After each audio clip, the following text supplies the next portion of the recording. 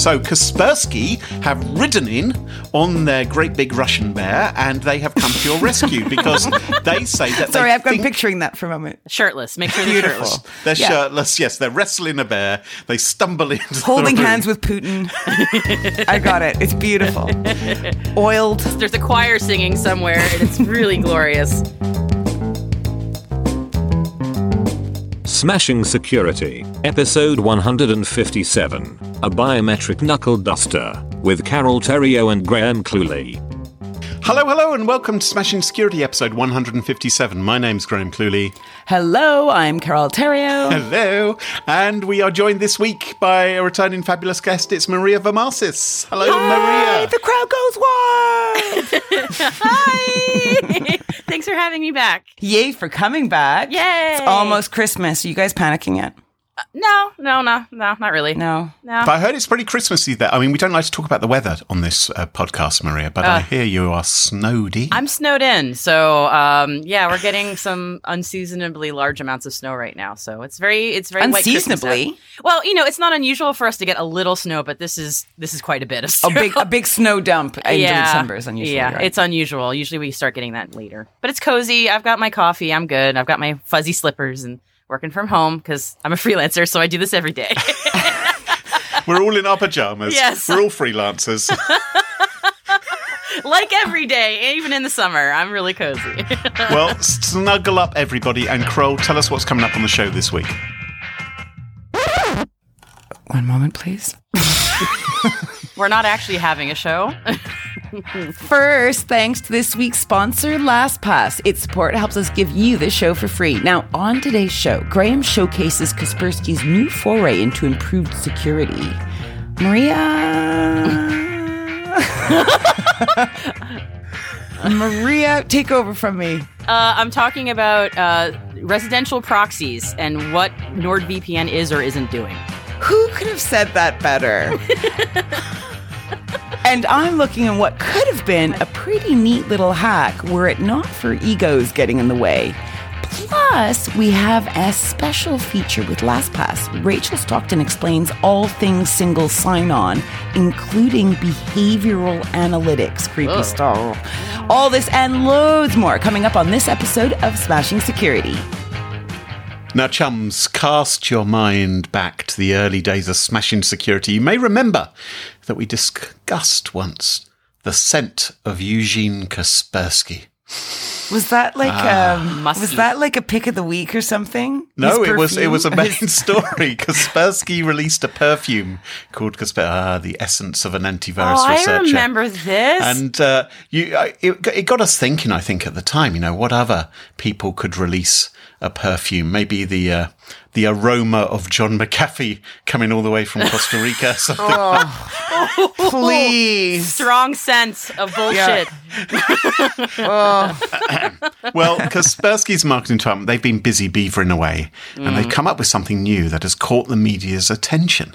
So they're quite creative, those fellas. Well, these are the guys that came up with Packing the K, if I Let's remember never correctly. forget the Packing the K video. One of our favourite cybersecurity music videos. Yes. When I'm packing the K, I can say with affection, the K-Man gives me the best protection. Who's the key? Kaspersky. K is the key. Always a good excuse to link to it in the show notes, so thank you for giving us that. Now, before I reveal what Kaspersky's marketing department have done this time, I think it's a good idea to explain what the problem is that they are trying to address. Perfect. Because we live in a biometric world, don't we? Our phones are unlocked with a glance of our face, and bank accounts are unlocked with a fingerprint, and we find not ourselves... ours.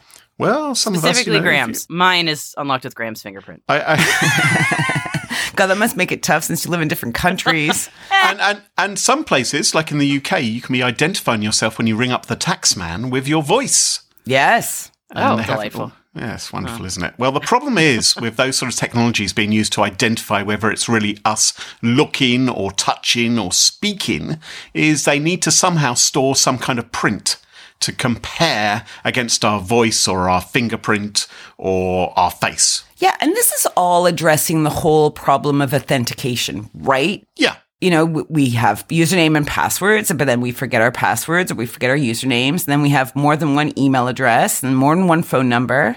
So using something like that is a very good way of authenticating, I'm guessing. Yeah. And authentication, I think, lies at the heart of many of today's security problems. A failure to reliably identify it is the individual who you wanted to give access to something who's really trying to gain access. That's almost the definition of a hack, right? Is that someone who wasn't authenticated got access as though they were authenticated to something, right? And that's the big problem. Right. Okay. So there are organizations out there and technologies which obviously need to store biometric data in some way or another. And if that was ever stolen, yeah, could be quite harmful. But that's the big problem, right? You only have one set of fingerprints. We have 10, I suppose. Well, yeah. You can get hacked 10 times, and then you move on to toes. Ear. Bum. Oh, butt prints. That's the future. At least you two heard it there. here first. Yeah. Maybe more in some cases. But but the important thing to remember is you can change your password after a hack occurs, right? We see hacks all the time and you're told, reset your passwords. Well, just try resetting or changing your face or your fingerprints. It's going to be really difficult, isn't it? There's going to be a huge lineup at the plastic surgery outlets around the place, isn't there? Well, I have been on YouTube this morning, Crow, and I've watched the trailer for that marvellous 1997 movie Face Off. Oh, the classic. An American classic, if you will. Someone I know, maybe it's my parents. Maybe it's them, but someone I know walked out of that film in the first 10 minutes. I walked out during the trailer. I found it too confusing working out which one was John Travolta and which one was Nicolas Cage. They're remaking it, aren't they? They're remaking this You're movie? kidding No, me. I'm really? pretty sure they are. Because we didn't get enough with the first one.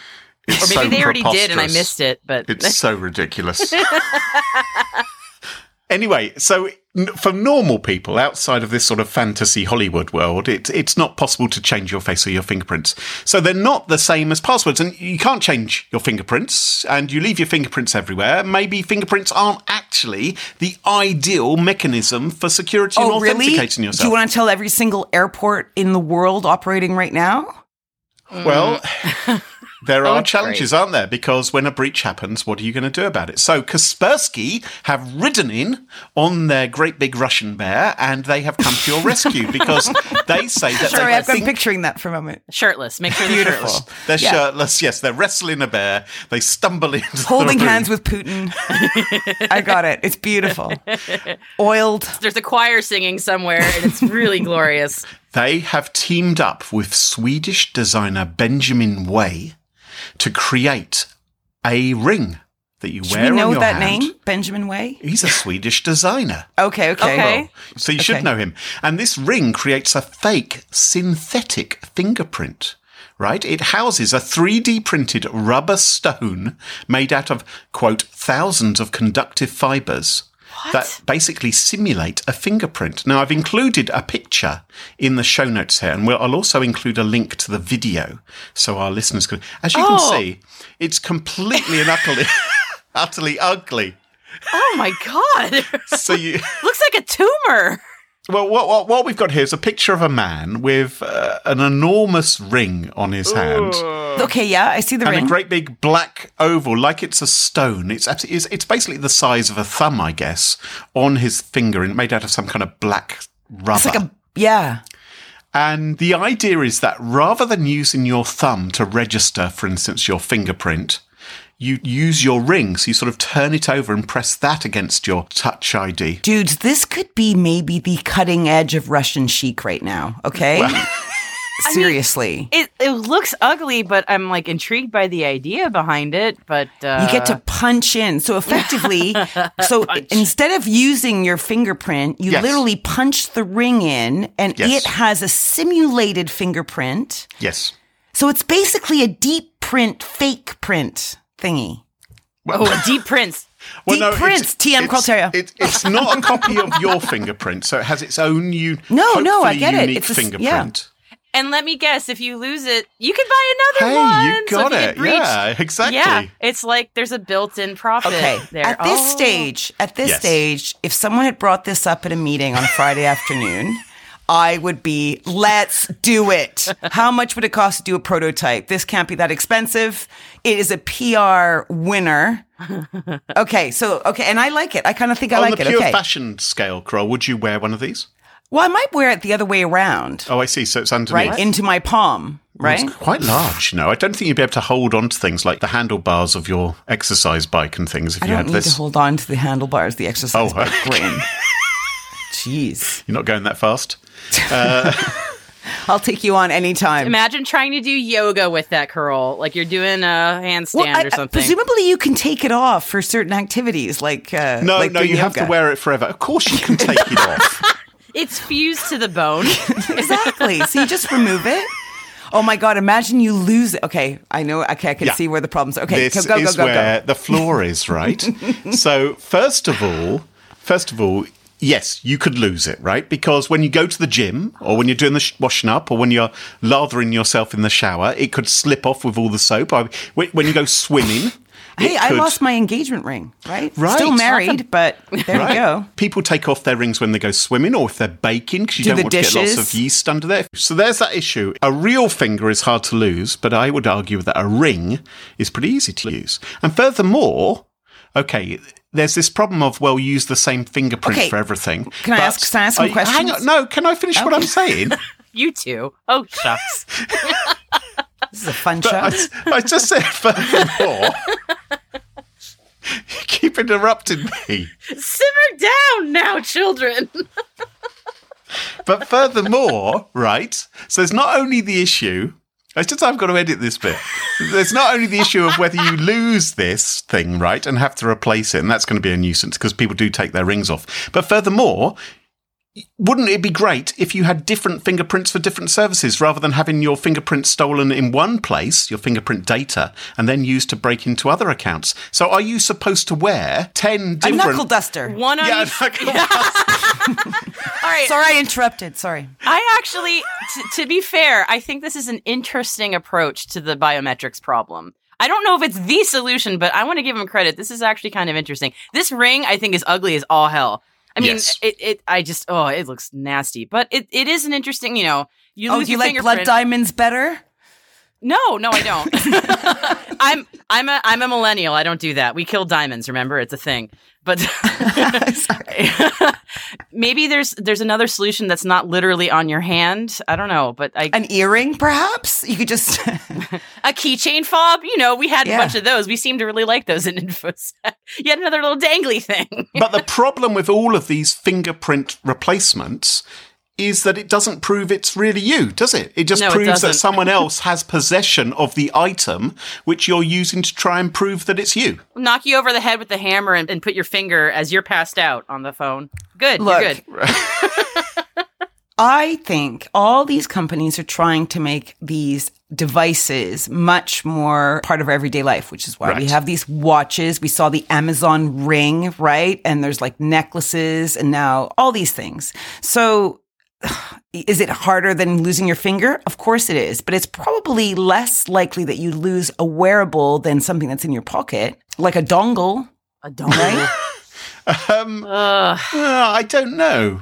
Well, yes, possibly, I suppose. I suppose you change your trousers more often than you take your ring off, right? Well, and often if you wear jewelry, you tend to, well, not me, obviously, because I lost mine, but you would put your rings down in the same place if you're removing them, right? Mm. It's a tough nut to crack. I don't know. Okay, so did this go wrong? It hasn't gone wrong. I think that they've... Oh. I'm going to give them the benefit of the doubt on this one. I assume this is just a marketing concept rather than something that they're really going to push. I don't know. So it's an interesting idea. I think it doesn't really solve the problem, or at least it solves some problems, but then it introduces a whole load of ones which... What's your solution? What's your solution? You complain about people using fingerprints. You think he'd be on the podcast if he had a solution? He'd be marketing it and making a whole boatload of money. I know, he just whinge. He wouldn't be doing this if he had the solution.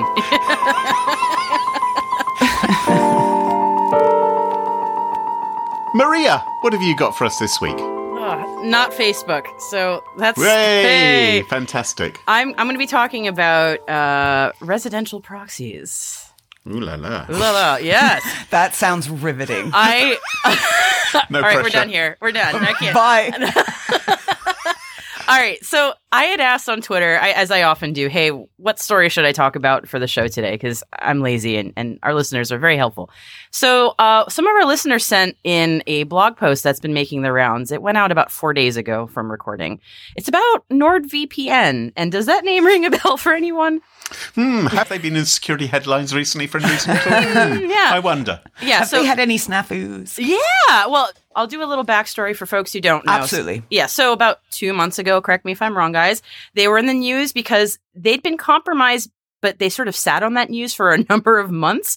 So their servers got compromised in 2018, their data center rather, and they found out about it in April 2019, and they only came clean about it in October of 2019 after a lot of public pressure. That is a very nutshell version of what happened. It was a bad look for a VPN, given that the whole deal with VPNs is that they're supposed to help your security. So sitting on news of a data breach for months and months is a really, really bad look. Well, weren't they doing this massive push? Because for a while they were all over television, like terrestrial TV or digital TV, and I would see them in numerous Reddit feeds as well. So it felt to me like they had a lot of money to burn to get their name out there. They're a big name, yeah. Yeah, and they had rather blotted their copybook around the same time as the news of this data breach. They had been criticised for some ads which they were running, which were basically saying you get rid of all of your security problems if you're running a VPN. That's a bold claim. Which was a rather bold claim, and they did pull it back. But they have had something of a checkered history, I'd suggest. I mean, they sponsored lots of podcasts and videos and things like that, and sometimes the claims made by the people appearing on those podcasts and videos weren't completely legitimate. Specious, maybe. Good word. Maybe. So, so there's a blog post by Derek Johnson that NordVPN is doing something that they shouldn't be able to do, and that there's something really bad behind it. And I'm not saying this is true or not. I just like to dig into what's behind this claim, and maybe we can draw some conclusions there, because I'm not really sure that this is the case. But in any case, let's dig in. The big question is this. How exactly is NordVPN able to serve up Disney Plus to countries that shouldn't be able to access it? That is the question. Right. And Disney Plus is their version of Netflix. It's a new streaming service, isn't it? And I think there's some kind of Star Wars TV show or something on it. I can't get it from over here, but That is correct. So Yes. is your point that Disney blocks most VPNs from attempting to do this, and for some reason Nord is not on their block list? Kind of, yeah. So basically, to just back up half a second, Disney Plus is only available in a very small number of countries. So Canada, US, Australia, New Zealand, Netherlands. And then everyone else has to wait at least a year, if not longer. Right. So companies like Disney Plus and Netflix are always doing whack-a-mole with VPNs. So we're just establishing that. So that's a known problem. So if you want to access Disney Plus, say in Europe, like literally anywhere in Europe outside of the Netherlands, what are you going to do? So you're going to try your VPN and you find out you're blocked. So this is where it gets a little weird. Users of NordVPN are still able to access Disney Plus, even though pretty much every other VPN apparently, or a lot of other VPNs, can't access it. right. Because Disney Plus goes, nope, you're a VPN, I'm not letting you in. So how is that happening? And that is the question that Derek Johnson is asking in his blog post. Like, this really shouldn't be able to be happening, and yet it is. So it's kind of impressive and maybe a competitive advantage if NordVPN says, well, we can give you access to Disney Plus. Well, Correct. totally. Right. Yeah. You know, I assumed, perhaps incorrectly, that some were just blocked and some they just weren't on the hit list. And it was that easy. This could be possible. And then there's another theory. Okay. So the theory is this thing called a residential proxy, which is sort of new to me. I haven't really heard this term much, but you'll probably be hearing more about it.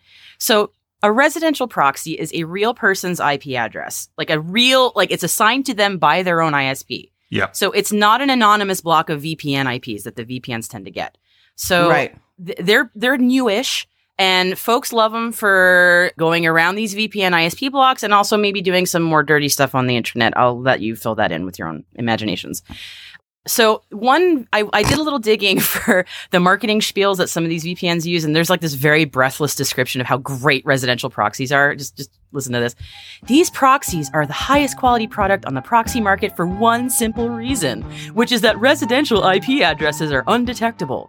They look exactly like real mobile and desktop devices. They are immune to bulk bans and blocks because these proxies do not share any subnetworks. A residential proxy network is a pool of real residential IP addresses that are associated with real internet service providers, which makes them unstoppable. So the reason why they look exactly like real mobile and desktop devices is because they are real mobile and desktop devices. Okay, I think I'm following. Okay, because there's a lot of marketing hubaloo there. Yeah, it is. And I was like, that is a very breathless description. And I was reading that, I'm going, this sounds like a botnet a little bit. And I'm like, but they're not. It's not the same thing. But it made me think of that. So bringing it back to Nord and Disney Plus, Derek Johnson is thinking that Nord is using residential proxies. Now, NordVPNs, they don't say anything about that on their website. They say they use something called Smart Play technology, which is not a term I've ever heard. And I'm guessing that could be their own branding on residential proxies. It's not a term that I'm familiar with at all. So in any case, if NordVPN or anyone else is using a residential proxy, how does a VPN get their hands on these IPs? Because how do you get your hands on some Joe Schmo's IP address? How does that happen? Right. So, because it's kind of odd. So there's a number of possibilities. I was doing a little digging and learning on this one. So one theory is that the VPNs are kind of doing a tit for tat with their users. So say the US users are routing overseas traffic through their own IPs in exchange for being able to do the same. So if I'll route you if you route me, kind of thing. Yeah. So a quid pro quo, if you will. Keeping it topical. Good. Is that what this is all about? Yeah, it comes back to that every time. So hang on. So Rudy Giuliani has a NordVPN account. And he's letting some guy in Ukraine. I haven't been following it too closely. Just go to Wikipedia's conspiracy pages. Pew. You're throwing those theories out there, rapid fire. Yeah, amazing. Yeah. I'm impressed. So the idea is you sign up for the VPN and they say, hey, we're going to use your IP address, but this will allow you to use somebody else's. So this is sort of called colloquially a volunteer channel. So the idea is that you're telling someone when they sign up, hey, this is what's going to happen and we're asking your permission explicitly. But as long as you sign up for this, then everything's kosher. Okay. My question is what if Guy using my IP address does something a bit yucko, right? That's on my watch, effectively. That's awfully unfortunate, isn't it? Yeah.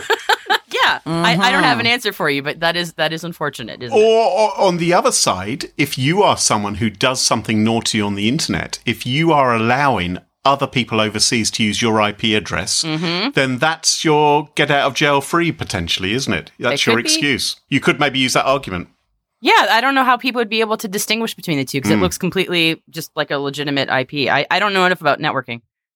So quid pro quo is one option. Second option is that providers, I'm just throwing that one. Providers that already have residential proxy IPs will resell them to others in big batches. So we don't know how they're getting those IP addresses, but the horses are out of the barn and they're being resold. Okay. So there's a bunch of different options here. Another option, which is kind of a boring option, but realistic. Brian Krebs did a story on residential IPs and proxies a few months ago. And according to his sources, a bunch of the world's biggest ISPs are more than happy to just sell chunks of their IPs to anyone who asks. As long as you got the money to pay for them, they'll be like, you want some residential IPs? Here you go. Which is kind of a boring answer. But if that's the case, then that seems like a very easy way to do it. And NordVPN, for example, their website says that they do purchase IPs directly from ISPs. So that's a thing. I wouldn't have thought that ISPs would want to do that, but I guess if you got a gazillion IPs, what's a few 100,000 to sell for some money? It's like free money. So this is all pretty above board. But these are all bona fide attached to particular people, right? They've been assigned by ISPs to be assigned to a resident. So this all is the more above board stuff. But there are a lot of theories that there are some more malicious things going on with residential proxies as well. So, for example, there is a security researcher who works at Facebook named Xianghang Mi, and he wrote a paper this year for IEEE on residential proxies. And I'm going to really, really boil it down and simplify it massively. And the link I provided for the show notes if people want to read his paper. But one of his data points is that he collected hundreds of thousands, if not millions, of residential IPs that are used by proxy services. And he was able to identify that about half of the IPs that he could identify clearly belong to IoT devices, like web cameras, DVRs, and printers. So I do wonder how a device volunteers to share its IP. Like, where's that opt-in? Yeah, interesting. Good point, yes. Yeah. And then in addition, the researcher me also found that there was a correlation between the presence of potentially unwanted programs or straight up malware on a user's machine to that machine then serving itself up as a residential proxy. So it seemed about like 10% of the time, at least, that person who was a residential proxy had no idea that they were, and they had malware that was making them into one. Right. Okay. Yeah. So that's a much more nefarious thing. So this could be somebody downloaded malware unbeknownst to them. 10% of the time, too. At least. That's huge, actually. Yeah. And it could be much more than that. And this is just in that one data set. So there are above board methods of getting these IPs and not so above board methods. So back to NordVPN and Derek Johnson's blog post. So he thinks there's something really nasty happening here, and he's drawing a connection between NordVPN and this other company called Oxy Labs, which has a hefty residential proxy network. And nobody really knows how they're getting it, but there's some allegations that it's shifty, and there's also the rumor that the two companies are owned by the same guy. So the thinking is that if Oxy Labs is getting IPs through a nasty way, they're sharing them with Nord, and it's all kind of behind the scenes. That's the assertion that's happening in that blog post. Or they might just be buying them deliberately, and there's just a hole in the regulation that allows, and we're all getting screwed. Yeah, I mean, that's the thing. Because we have no way of knowing how they're getting these IPs or even if they're doing residential proxies, but it's a good guess. So yeah, I was thinking it's probably a lot easier to go the more legit route and just buy them. Yeah, totally. So NordVPN also, for the record, they got tweeted at about this blog post, and they have denied that anything fishy is going on. And they say that they either purchase the IPs directly from ISPs, so what we just talked about, or that they get user IPs from people who have, quote, voluntarily downloaded a program that shares their bandwidth, and the users are fully aware of the purpose. Fully aware as in they clicked on the OK button. Yeah, and I'm sure they didn't read whatever fine print that is, but, they did hit the OK button, so yeah. Yeah, so I always think that the truth is usually pretty mundane. I have a feeling they bought the IPs from ISPs. Right. I just don't think it's worth going through the trouble to do something shifty, but who knows? I mean, I don't have any way of saying that allegation is true, so... It's just basically there's not enough, the technology companies are way ahead, regulations way behind, and there's a Wild West mentality going on. Like, if you can get away with it, go for it. Pretty much. We're the ones who are going to be paying the price. So I read the Derek Johnson blog post. It did feel like he was jumping to a conclusion, perhaps without the smoking gun of proof, that NordVPN were doing quite what he suggested. Because he does sort of paint a picture that, imagine you were downloading an app to your device, for instance, and it was malicious and it was secretly helping NordVPN. But you sort of think, we have no way of knowing. Yeah, exactly. That could have happened, but I didn't feel really comfortable with him making that allegation without something a little bit more serious to back it up. And some of the ideas and suggestions you've made here seem a little bit more plausible and likely to me. Yeah, I think it's very possible, if not likely, that other VPNs are doing the shifty stuff. And in fact, there are plenty of studies out there that show that some VPNs are. It's just, I don't want to be making that allegation without really having the proof, as you said. But I think just watch the space for residential proxies because, as I said, this is sort of newish to me.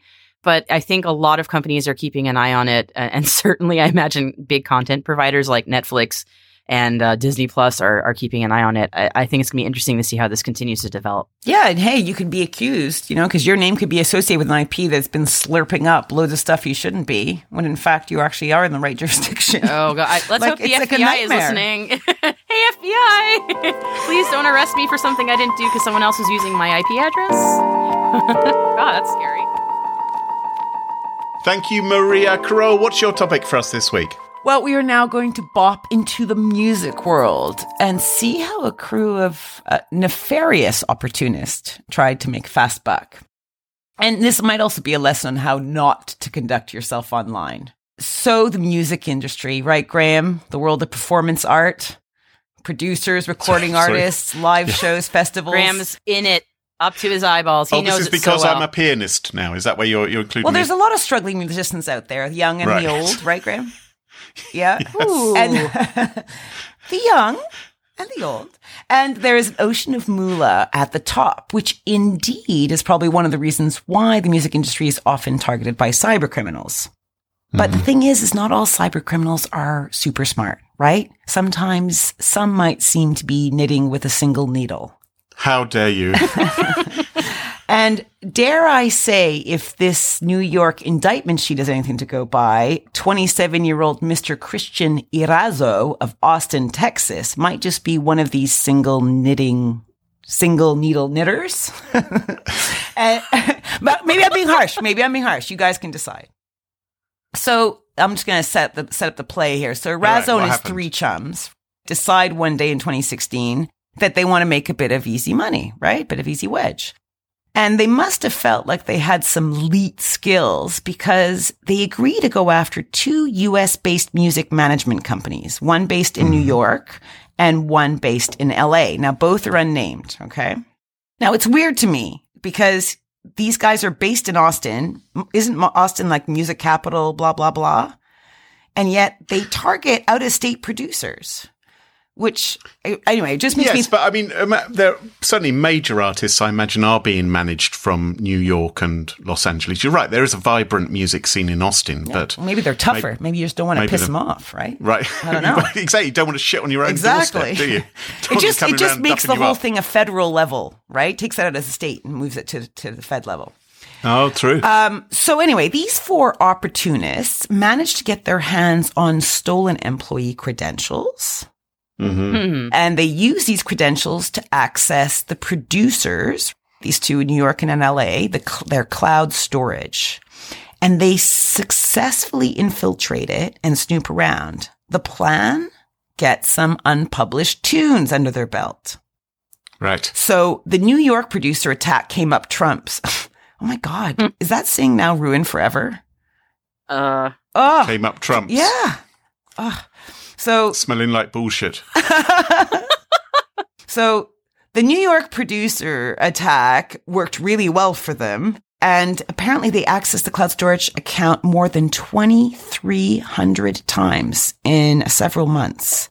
And they ended up stealing more than 50 gigs worth of music, including hundreds of unreleased songs. Oh. Is that weird, though? You guys are a bit geekier than me. Is that weird that didn't raise any suspicion? So they've stolen some employee credentials. They've added 2,300 searches to the log that would have otherwise not happened. And they've downloaded 50 gigs and no one noticed? Yes, it's a music management company. They're not like Columbo. They're not keeping a close eye on what's going on their network, are they? They're all this is after the Sony hack, which we discussed last week. Well, yeah, that was Sony Pictures, though, wasn't it? But regardless, I think it's probably a fairly relaxed environment when it comes to network security. It shouldn't be, of course, because there's so much valuable commercial material there. But I would imagine, in some cases, they're not keeping a close eye on it. Yeah, guarantee there's a lot of password 123s happening. Yeah. Yeah. 1, 2, 3, better than ABC. Oh, that's not the words. Is it? I don't know. Is it? Hunter 2. It's Hunter 2. Hunter 2.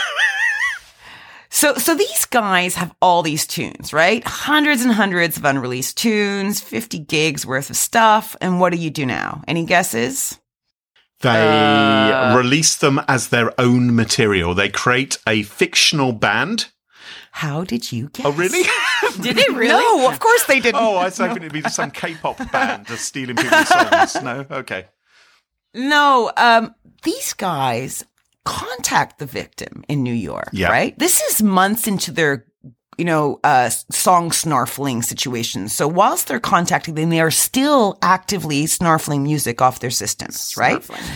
So they email the New York producers and they blame another producer. Whoa. Individual One. Okay, so in the court indictment, they're unnamed. So an unnamed party is blamed. So they say, look, Individual One was behind all these shenanigans. What? Okay, and Individual One is the guy who accessed your cloud database. Individual One stole all the tunes, and he's currently selling the stolen songs for $300 a pop. And the guys are like, whoa. And they're like, yeah, I just wanted to let you know. Right? Wait, so it's not extortion, it's blackmail? Well, we don't know. Or trying to get someone else in trouble from the sound of things. I was thinking it would be simple extortion, like, hey, I got all your songs here. I'm going to release them early on the web unless you pay me X to not do it. Maybe they were too scared to do that and they thought the consequences could be serious, whereas if they were to point the finger of blame elsewhere, they could do some damage, but also come out fairly safe. I mean, maybe it's a rival hacking gang or something like that. It sounds like a vendetta. Yeah. Remember I was talking about the one needle knitting? Niddle. It's hard to say. So this is where Erazo really got into his role. And he called back 10 days later, the New York producers and said things like, quote, "I'm doing this for the love of the artists," and claimed that he wanted no harm done to the producer. Because he was on his side, right? So Erazo says to them, "I'm happy to help you out if you need any of the info or anything I could dig up for you guys. Just let me know. And I'm more than happy to help you guys out with this." He even urged the music label to take legal action against the person, individual one, and also advised this New York producer about improving their security of their cloud storage account. Well, it's a way to get an IT security contract, isn't it? Is to hack a company and then come in and say... And then act like the cool kid. Hey, I can help you fix all these things. So in the indictment, there is, quote, "Yeah, and another thing to..." Okay, so he's not the best writer, right? So I'm going to quote this. In the indictment, he says, "Yeah, and another thing to why we are going to you guys is we just hate this person. Bottom line, we aren't even going to beat around the bush. Bottom, we line is just we hate this person. We want da da da da da da." So they're basically really trying to build a strong rapport of trust between the actual guy who's stealing the songs and the victim. And the whole thing goes like clockwork, because Erazo feels he has them all duped. And even a week later, he sends an online message to one of his co-conspirators saying that this is the perf cover-up, which everyone's assuming means perfect. Oh, that's what it means, right? Yes. Drop half the words. Very French. Oh, what Erazo did not know... That would be parf. Say parf. Yes, parf. Now, what Erazo did not know is that, of course, the New York producers had contacted the authorities after his initial call 10 days earlier. Duh. So when he was doing all this showing off, he was actually talking to an undercover agent. Oh, calamity. Yeah. You mean it wasn't really the police, it was a sting? Or was it Sting? It was Sting. Is he still alive? Can I just say? He probably is after all that tantric sex. Professional comedian. It's just Sting. In a little blue spandex and a knife, and I will kill him. Anyway, sorry. What's really interesting for me in the indictment, because I haven't read very many of these in my life, but there's a lot of talk about how he never ever reveals himself during these conversations. Right. Like he never goes, "Oh, by the way, I know something more and I have access to the data and let me give it back to you," or anything like that. And there's all these big segments kind of saying basically he's constantly trying to dupe us. And that kind of adds weight to the whole case. He ended up, apparently, they found on his computer 850 stolen music files. Jeez. And he was charged in a New York court on Monday under 3 counts. Charges include one of conspiracy to commit wire fraud, which carries a maximum sentence of 20 years, and 1 count of conspiracy to commit computer intrusion, which carries a maximum of 5 years. And he's got aggravated identity theft as well. So minimum of 2 years imprisonment. So basically he's looking at up to 20 years. So this is this chap, Erazo, is it? Yes. I bet he wishes he'd erased his... those files that he'd downloaded rather than stolen them on his hard drive. Well, I'm not even listening to you. During this hack, he also managed to get the LA producer's Twitter handle. Well, they didn't say Twitter; they said microblogging and social networking account. So we're with a assuming it's bird Twitter. on it. Yes, I wonder which one they mean. God. Exactly. And they used this account to send direct private messages to other producers and music artists, saying, "Hey, can you send your unreleased songs to this email address?" Which, of course, was in Erazo's, his cohort's control. And in the indictment, there's this part where someone replied, right, to this DM saying, "Yo, just got into Manhattan. I got this exclusive track and it didn't make the album, but I'll definitely be a club banger. Want me to send that one over?" So there you go. So they're hanging out with some real serious musicians. Carol, this chap isn't knitting with one needle. He's knitting with a baguette or something. He's a complete loon. What a thing to do. Yeah. Seriously, the quality of cyber criminal has really gone downhill, hasn't it? Really? Really? Has it? Don't you love a win-win situation? Imagine if you could have both enterprise-wide password management with single sign-on. What is single sign-on? Well, Graham, let me dazzle you. Single sign-on is designed to connect employees to high-priority apps, all without needing the user to log in at every single hurdle. Now, by combining these two services, our friends at LastPass may have just revolutionized security at the enterprise level. Learn more at lastpass.com/smashing. You don't need to say the /. And welcome back. And you join us on our favourite part of the show, the part of the show that we like to call Pick of the Week. Pick of the week. Pick of the week. Pick of the Week is the part of the show where everyone chooses something they like. Could be a funny story, a book that they've read, a TV show, a movie, a record, a podcast, a website, or an app. Whatever they wish. Doesn't have to be security related necessarily. Better not be. Well, my Pick of the Week is a bit security related this week. What? Well, Doghouse. my Pick of the Week this week is a website which you may have seen popping up on Twitter. People have been amused by it, and I thought maybe some of our listeners would be amused by it as well. It's a slightly rude domain name, so I'm going to have to be careful. The website is called whythebreached.com. And if you go to I think it's... What? I think it's why the was I breached. Oh, yes, that's correct. I don't know what his problem is. Like, Beep. It's If you, if you, it's not hard to say. If you go to that website, why the was I breached.com, then you will be given a randomly generated explanation as to why your company was hacked. And this is very useful if you're in a disaster recovery situation where you are having to put together a press statement or a statement for your customers, and you need to very rapidly explain why you lost all their social security numbers, or why your password was password, or the Amazon bucket which you set up wasn't protected by anything like a password or anything like that. Then this is what you can use. And so it's quite, I'm looking at it now. It's quite funny. For the first one that came up for me, right, on why the was I breached, says the fucking competition used advanced techniques to force us to release this report. We have since worked with law enforcement, so it can never happen again. And then underneath it says Equifax already fucking used that one. See, these are taken from real live breaches. No, I think not. No, can I read you mine? Because it's definitely not. It's the hacking activists use nefarious techniques to do something, but we aren't quite sure what it is. But since we have hired external consultants, it will never happen again. So the button which says Equifax already fucking used that one, that is if you need another one. So then you click on that to say it's already been used by Equifax. So it's not saying Equifax have actually used it. Although, you know what? It would make colorful language for Equifax. Even you can't use it. It could have distracted attention from their actual data breach, couldn't it, if they had used a quote like that? But there you go. So that is whythebreached.com, and that is my pick of the week. Funny. You said fucking throughout the story, but then you bleeped yourself again. Just saving Kroll the effort. Oh, I see. Okay. He knows I won't bother. Maria, what's your pick of the week? My pick of the week has nothing to do with Equifax. It has everything to do with Richard Nixon. Yes! Richard Milhouse Nixon. Yes! Richard Nixon.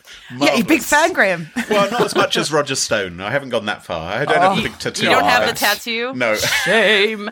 No, no shame. I wonder if he makes it talk by flexing his muscles. Let's think about that a little more. No, let's not. Okay, let's just think about it. Okay. So I am actually talking about Richard Nixon and deepfakes. And not deep throat, but deep fakes. Haha. All right. So, yeah, I'm good. It's good. So MIT researchers used deepfake technologies combined with the acting know-how of a Nixon impersonator to bring a famous speech that never happened to life. So the famous speech that never happened is the one that was written should the Apollo 11 astronauts not return from the moon. Oh. Which I don't know if you know, but his speechwriters did prepare that speech should that tragedy happen. Which is a good thing, because it would be a terrible thing to sort of make up off the cuff, wouldn't it? Right. And, remembering how it was, and not that I was alive then, but I mean, there was a very good chance that they might not return. So it was just being prepared for a very sad thing that could happen. So there is a legitimate speech. You can read it. It's easily available. However, Nixon never recorded a TV version of himself in front of the cameras reading it. But the MIT researchers made that happen. So they took a video of him, I think his resignation speech, actually, plus the actor helping them get the cadence of the speech right, and deepfake technology. They mashed it all together. And you would swear Nixon had pre-recorded this and it went live. But, Really? It's that good, eh? It's super convincing. And so the speech is real, but he never read it. But you would think he did after watching this. So there's a link. It's, I think, a fascinating story, especially with this year being the 50th anniversary and all that. I was so fascinated by it. I had this link as a tab open for weeks, knowing I was coming on this show. I was like, I'm saving it. I'm saving it for the show because I thought it was super cool. So there you go. Do you know, I think just today I read that China has now banned deepfakes. Good luck. Oh, yeah, well, that's solved the problem, hasn't it? Yeah, no, but it's interesting if it will, because, you don't really want to get nabbed by the Chinese authorities, really. I suppose even if they can't actually stop it happening, what they can do is wield a great big cricket bat, so anyone who does use them will get into serious trouble. Maybe that's the point. I'm just looking it up right now to make sure I'm not lying. I mean, I also have personally banned deepfakes, but, that word hasn't gotten out yet. Yeah, so 3 days ago, China makes it a criminal offense to publish deepfakes or fake news. Oh, interesting to see how that'll work fake out. Yeah. news is banned, huh? Yeah. I have a feeling I'll be hearing that one stateside soon. Has everyone been told about that? Carole, what's your pick of the week? Okay. Mine is really a game for you guys because, this is radio and often I'm talking about things that have no sound. So I thought, actually, why don't we just have a little game? And this all comes from the website Mental Floss, which has a few cool little facts. Interesting. It's a good place to go waste time if you've got 5 minutes between meetings. So the game we're going to play is which of these classic toys came first? Okay. Ready? Okay. All right. Okay. And I don't know the answers. Okay. Okay. Hula hoop or frisbee? Oh, I would think hula hoop came first. I would guess frisbee. Me too. It's a lot harder to make a hoop. What would you make it out of? Cane? I'm going to say frisbee. Okay, what's the answer? Oh, frisbee! For goodness sake. Okay, next. Barbie or G.I. Joe? G.I. Joe. Ooh, I thought Barbie. Okay. What do you say, They're Graham? both American. I haven't got a clue. Because you got one wrong. We now had you're just Cindy pretend. and Action Man over here. Well, I didn't have Cindy, obviously. Which came first? I'm going to say G.I. Joe, because presumably that's Second World War. No, Barbie. What? I would not. Yeah. Wow. Barbie's 1959 debut beat G.I. Joe's March to Toy Shelves in 1964. So 5 years between them. Oh, my goodness. Well, I thought for sure G.I. Joe's of World War II. I knew Barbie was around the 1960. Yeah. Okay, this is one probably more from Maria. Pound Puppies. What? Or My Little Pony. I have no idea. I've never heard of Pound Puppies. You don't remember the Pound Puppies? I don't. I do. That's probably my No, my I remember generation. both of them, but I only had My Little Pony. I'm gonna go Pound Puppies. Oh, you're right. My Little Pony. My Little Pony toys were introduced in 1983. Yeah, I didn't have many toys as a kid. Plush Pound Puppies were released they were released the next year. I think that counts. Yeah. Okay, last one. Slinky or Silly Putty? Oh. Now, I have a vague recollection about how the Slinky was created. And it was, I think I'm going to say Slinky. Yep. I think you Slinky's guys are earlier. right. Yes. Slinky first tumbled around in 1945. The rubber goop used to make Silly Putty was invented around the same time. It didn't appear until 1950. So there you go. Okay. There you go. Anyway, so this is on Slackers. mentalfloss.com. They have a few little games and interesting facts worth a gander if you're bored. Thank you very much. Are they stealing our data or something? This sounds a bit like a Facebook quiz. Yeah, tell me about it. Do you have to log in to take it? No, of course not. And I'm on a very locked down browser. Well, it's asking me to put in my social security number. I mean, is that normal? I guess he needs my social security number to take this great quiz about toys. How's Mental Floss making money? What's A lot of ads. Is it ad supported? Oh, lovely. Well, Graham, people have to make money somehow. Well, yeah, but couldn't they do something decent, like install some malware on your computer which opens up a residential proxy for a VPN to use? That's Nice. Bingo, Nice. bingo. And on that smooth move, we've just about wrapped it up for this week. Maria, I'm sure lots of our listeners would love to follow you online. What's the best way for folks to do that? Twitter still works. I'm still there. So at M Varmazes, I think is my handle. I think so. Yeah, I'm on Twitter. Cool. And you can follow us on Twitter as well, at SmashInSecurity, no G. Twitter wouldn't allow us to have a G. And you can also join the discussion on our subreddit. So if you're on Reddit, go and look up SmashInSecurity. High five, wondrous listeners. Thank you for listening, supporting us on Patreon, and giving us shout-outs. It all helps so frickin' much. And thank you once again to this week's Smashing Security sponsor, LastPass. That support helps us give you this show for free. And remember, we've got some other content coming. Stay tuned. Until next time, cheerio. Bye-bye.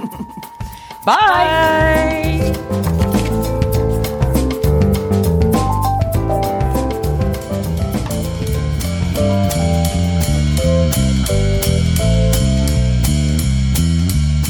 Rachel, hello again. Thank you for joining us.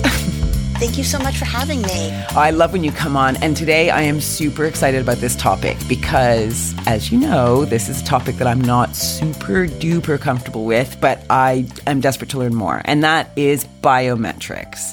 So I am hoping you can kind of talk me through what it actually means. I think that it's finally the year of biometrics. Thank you, Apple and Android and all of the consumer technology that's out there. But I think it's a good time to talk about biometrics and figure out, where do you stand, get a sense of what biometrics are, and really what are you giving up when you're using, if you're giving up anything, when you're using them to give you access to your phone or applications, personal or business. Okay, so what are biometrics? Let's just take it right back to basics. Cool. So biometrics, I think the first things that we think about are things like your fingerprint or your face, Face ID. There's also another piece that'll be important as part of this conversation, and those are actually called behavioral biometrics. So some of you guys might be familiar with things like keystrokes. How do you usually type? How do you usually type on the computer versus on the phone? Or, your gait. Have you been walking normally over the past amount of time that it makes sense that this is you? All of those things are really being enabled by different telemetry that's on the phone or on the computer. So biometrics really break down into two things. One are the things that really are who you are, and then the other half are things like how you behave. And it's really the how you are that we're spending a lot of time working on now as we get into our mobile devices and things along those lines.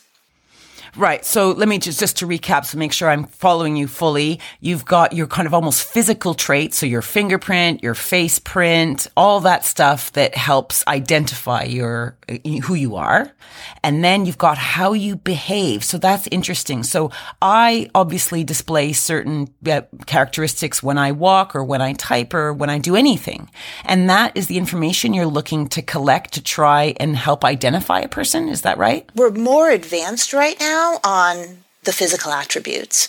I think it's those behavioral attributes that as we bring in and we use the the telemetry on the different devices that are going to enable us to ensure that those physical attributes maintain. They almost become like a second factor.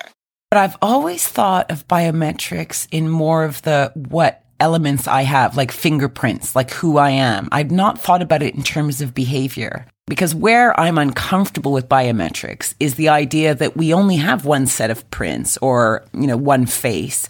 And while there are companies that you trust to manage that data very carefully, there's going to be a time when companies that are maybe less trustworthy can also get access to that information. And what then? Or what if someone gets breached? And then, you can't change your face. No, or at least without costing a lot of money. Yeah.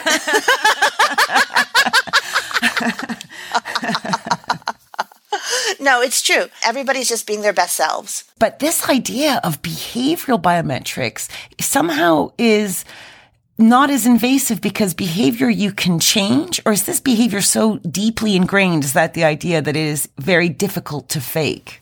Well, I think that, it is something that is how you behave. And so to change it consistently, it's like changing any habit. You have to walk differently. You have to type differently. And I think that's one thing that really understanding those patterns makes it even harder for people to be able to leverage biometrics. So, I think our perspective would be these wouldn't be the only sources for biometric data, but really they'd be additional sources with the physical elements as well.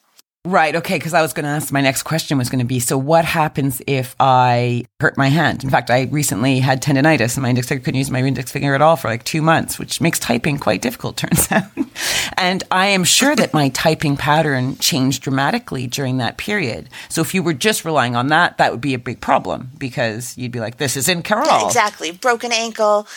Yeah, any of those things. And I think that's one of the other elements. In the end, I'm not sure biometrics in and of itself as a single point is going to be everything that you need for accessing all applications. It is part of a multiple factor authentication. And so it could be that you're using your face, but behind the scenes, you're using some other kinds of sort of behavioral based or adaptive authentication, like location and things along those lines. Or you might even be still, be logging into something that you have. So you're using your fingerprint on a phone. So they know that you have the device. So you're still using the concept of multi-factor authentication, ensuring that you can get that access, but in doing it in a secure way. Putting my cybersecurity hat on, I can see why this is so sexy to so many companies because, fraud and fake identities are a big problem for lots of companies. Everyone would like to eradicate the problem. And the best way, I guess, to do that is to ensure that the user is indeed the user. And being able to use hundreds of different data points across those three elements. So what you are, what you have, and what was the other one? Yeah, what you know, what you have, and who you are. Those are the three different pieces there. So that's the idea behind it, being able to use data from those three areas, build you a very reliable authentication service. There is this creepiness factor. I'll admit it. And I was reading the latest Gartner report on biometrics, and Alan even calls it out as creepiness, which I got a huge kick out of just seeing like literally the section is labeled creepiness. So look, let's acknowledge it. There is something odd about being able to be recognized so quickly, so easily, and using your fingerprint for that or your face. But also when you look out there, people are ready for it. There's a report that recently came out, 70% of consumers want to expand their use of biometrics. And in prepping for this podcast, we did a Twitter poll to our LastPass users. And, cool. Yeah, okay. So we asked a couple of questions. First, just a poll asking about, hey, how many of you are using Face ID or Touch to log into applications? And we found that 60% of them are using it to log into some apps, 22% all apps, and then the remainder, 18%, aren't using it yet. So that's 82% of people who are using biometrics in some way in every part of their life. And do you think that's because it's so convenient as well and it's so fast? Oh, definitely. I mean, I think when you look at it, there are probably three things. One is speed. I mean, you can just get into things much faster. So your phone, your computer, your apps. But also just, you don't have to think about the password anymore. Literally, you just don't have to worry about it. And that takes a huge weight off your shoulders. And then for some, even just on the end user level, there is a concept where it is more secure. Because if somebody does have my password, then, they can't use it. They have to take my finger to get this. And if they're that determined. You have it. But, I'm going to fight for my finger, I think. Yeah, I would too. Biometric data has to be protected, and there are a lot of different ways to do it, and companies are doing it. Keeping it on the phone in a separate piece of hardware, like a SIM card, a separate SIM card, or a separate trusted computing module. keeping it centralized. It's always encrypted if it's, either place, distributing it between a phone and a central place. I mean, it definitely has to be secure. But when a business is evaluating sort of just focusing on staying with passwords or with biometrics, I do think it's important to realize that when data is stolen, it is much easier for people to be able to take a password and then replay that. For biometrics, if you're able to get through it, if you're able to reconstruct it, it isn't about then like typing in the password. There are a lot of different things you need to be able to do to use that. So as we talked about before, security isn't like black and white. Security is just getting better, more secure, tightening that. And I think that's what biometrics does, is it makes things more secure. It tightens and eliminates sort of the attack surface even more than you would if you're just using passwords. Yes, and also biometric, as you say, is on a technological journey as well, because 2 years ago you were hearing about the, facial recognition going wrong. But that's not a problem that we're seeing a lot today. That's not hitting the headlines on a regular basis, is it? No, it isn't. And there's never going to be zero. There's not going to be always glitches. Yeah, there will be glitches, and and that's why things like behavioral biometrics coming up, they can really provide that sort of backup for the physical too. So, ensuring that as you're working, you are who you say you are as well. And I think it is interesting to think about, like, where is biometrics going? Where could they even be going with they've made huge leaps in acceptance over the past few years. 10 years from now, are we talking about like embedded hardware devices in parts of us? Where they're using our heartbeat or any of those, real deep physical factors to be able to say who we say we are.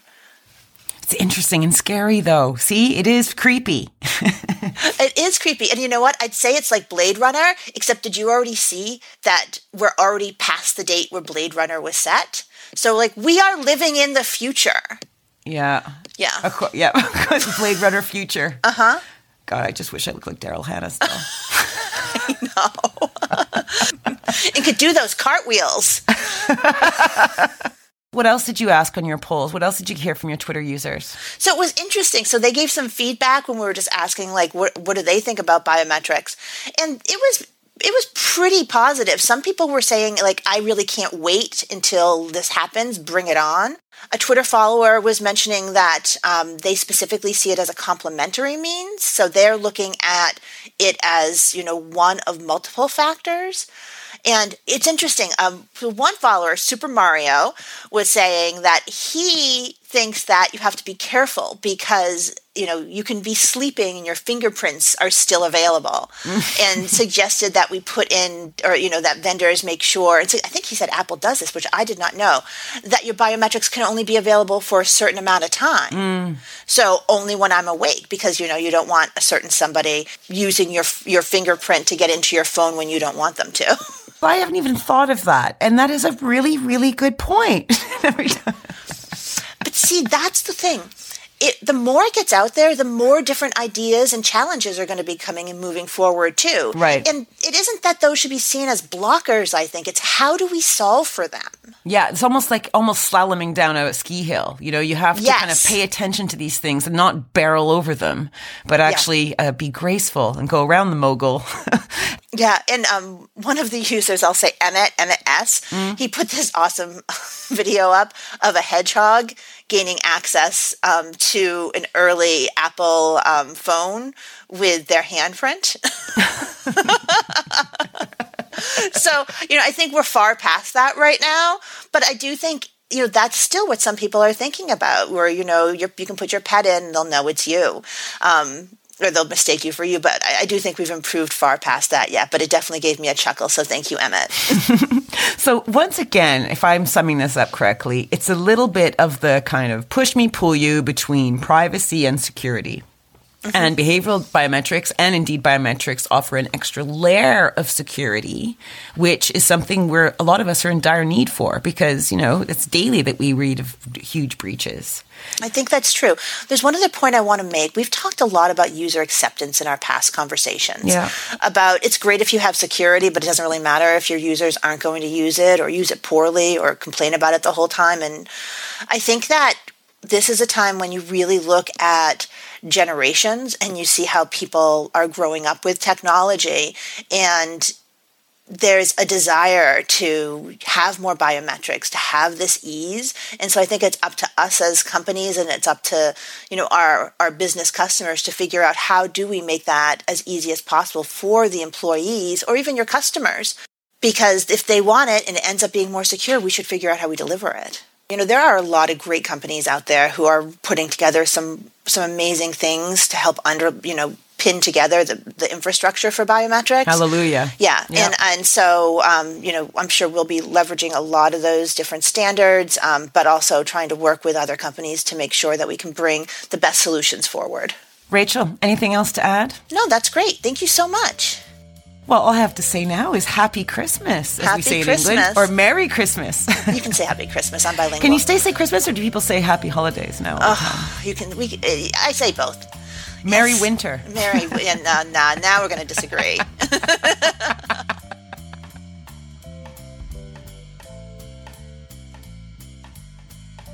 Bye. I wonder how long you could do that for. Probably not so much because I have a cold right now, but on a normal occasion, bye.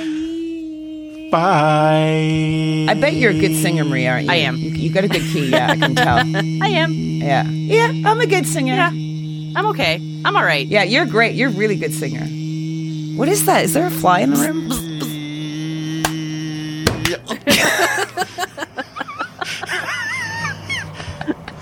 Oh my gosh. Did we get it? Did we kill it? Is it dead? Still recording. Oh. I'm going to hit stop.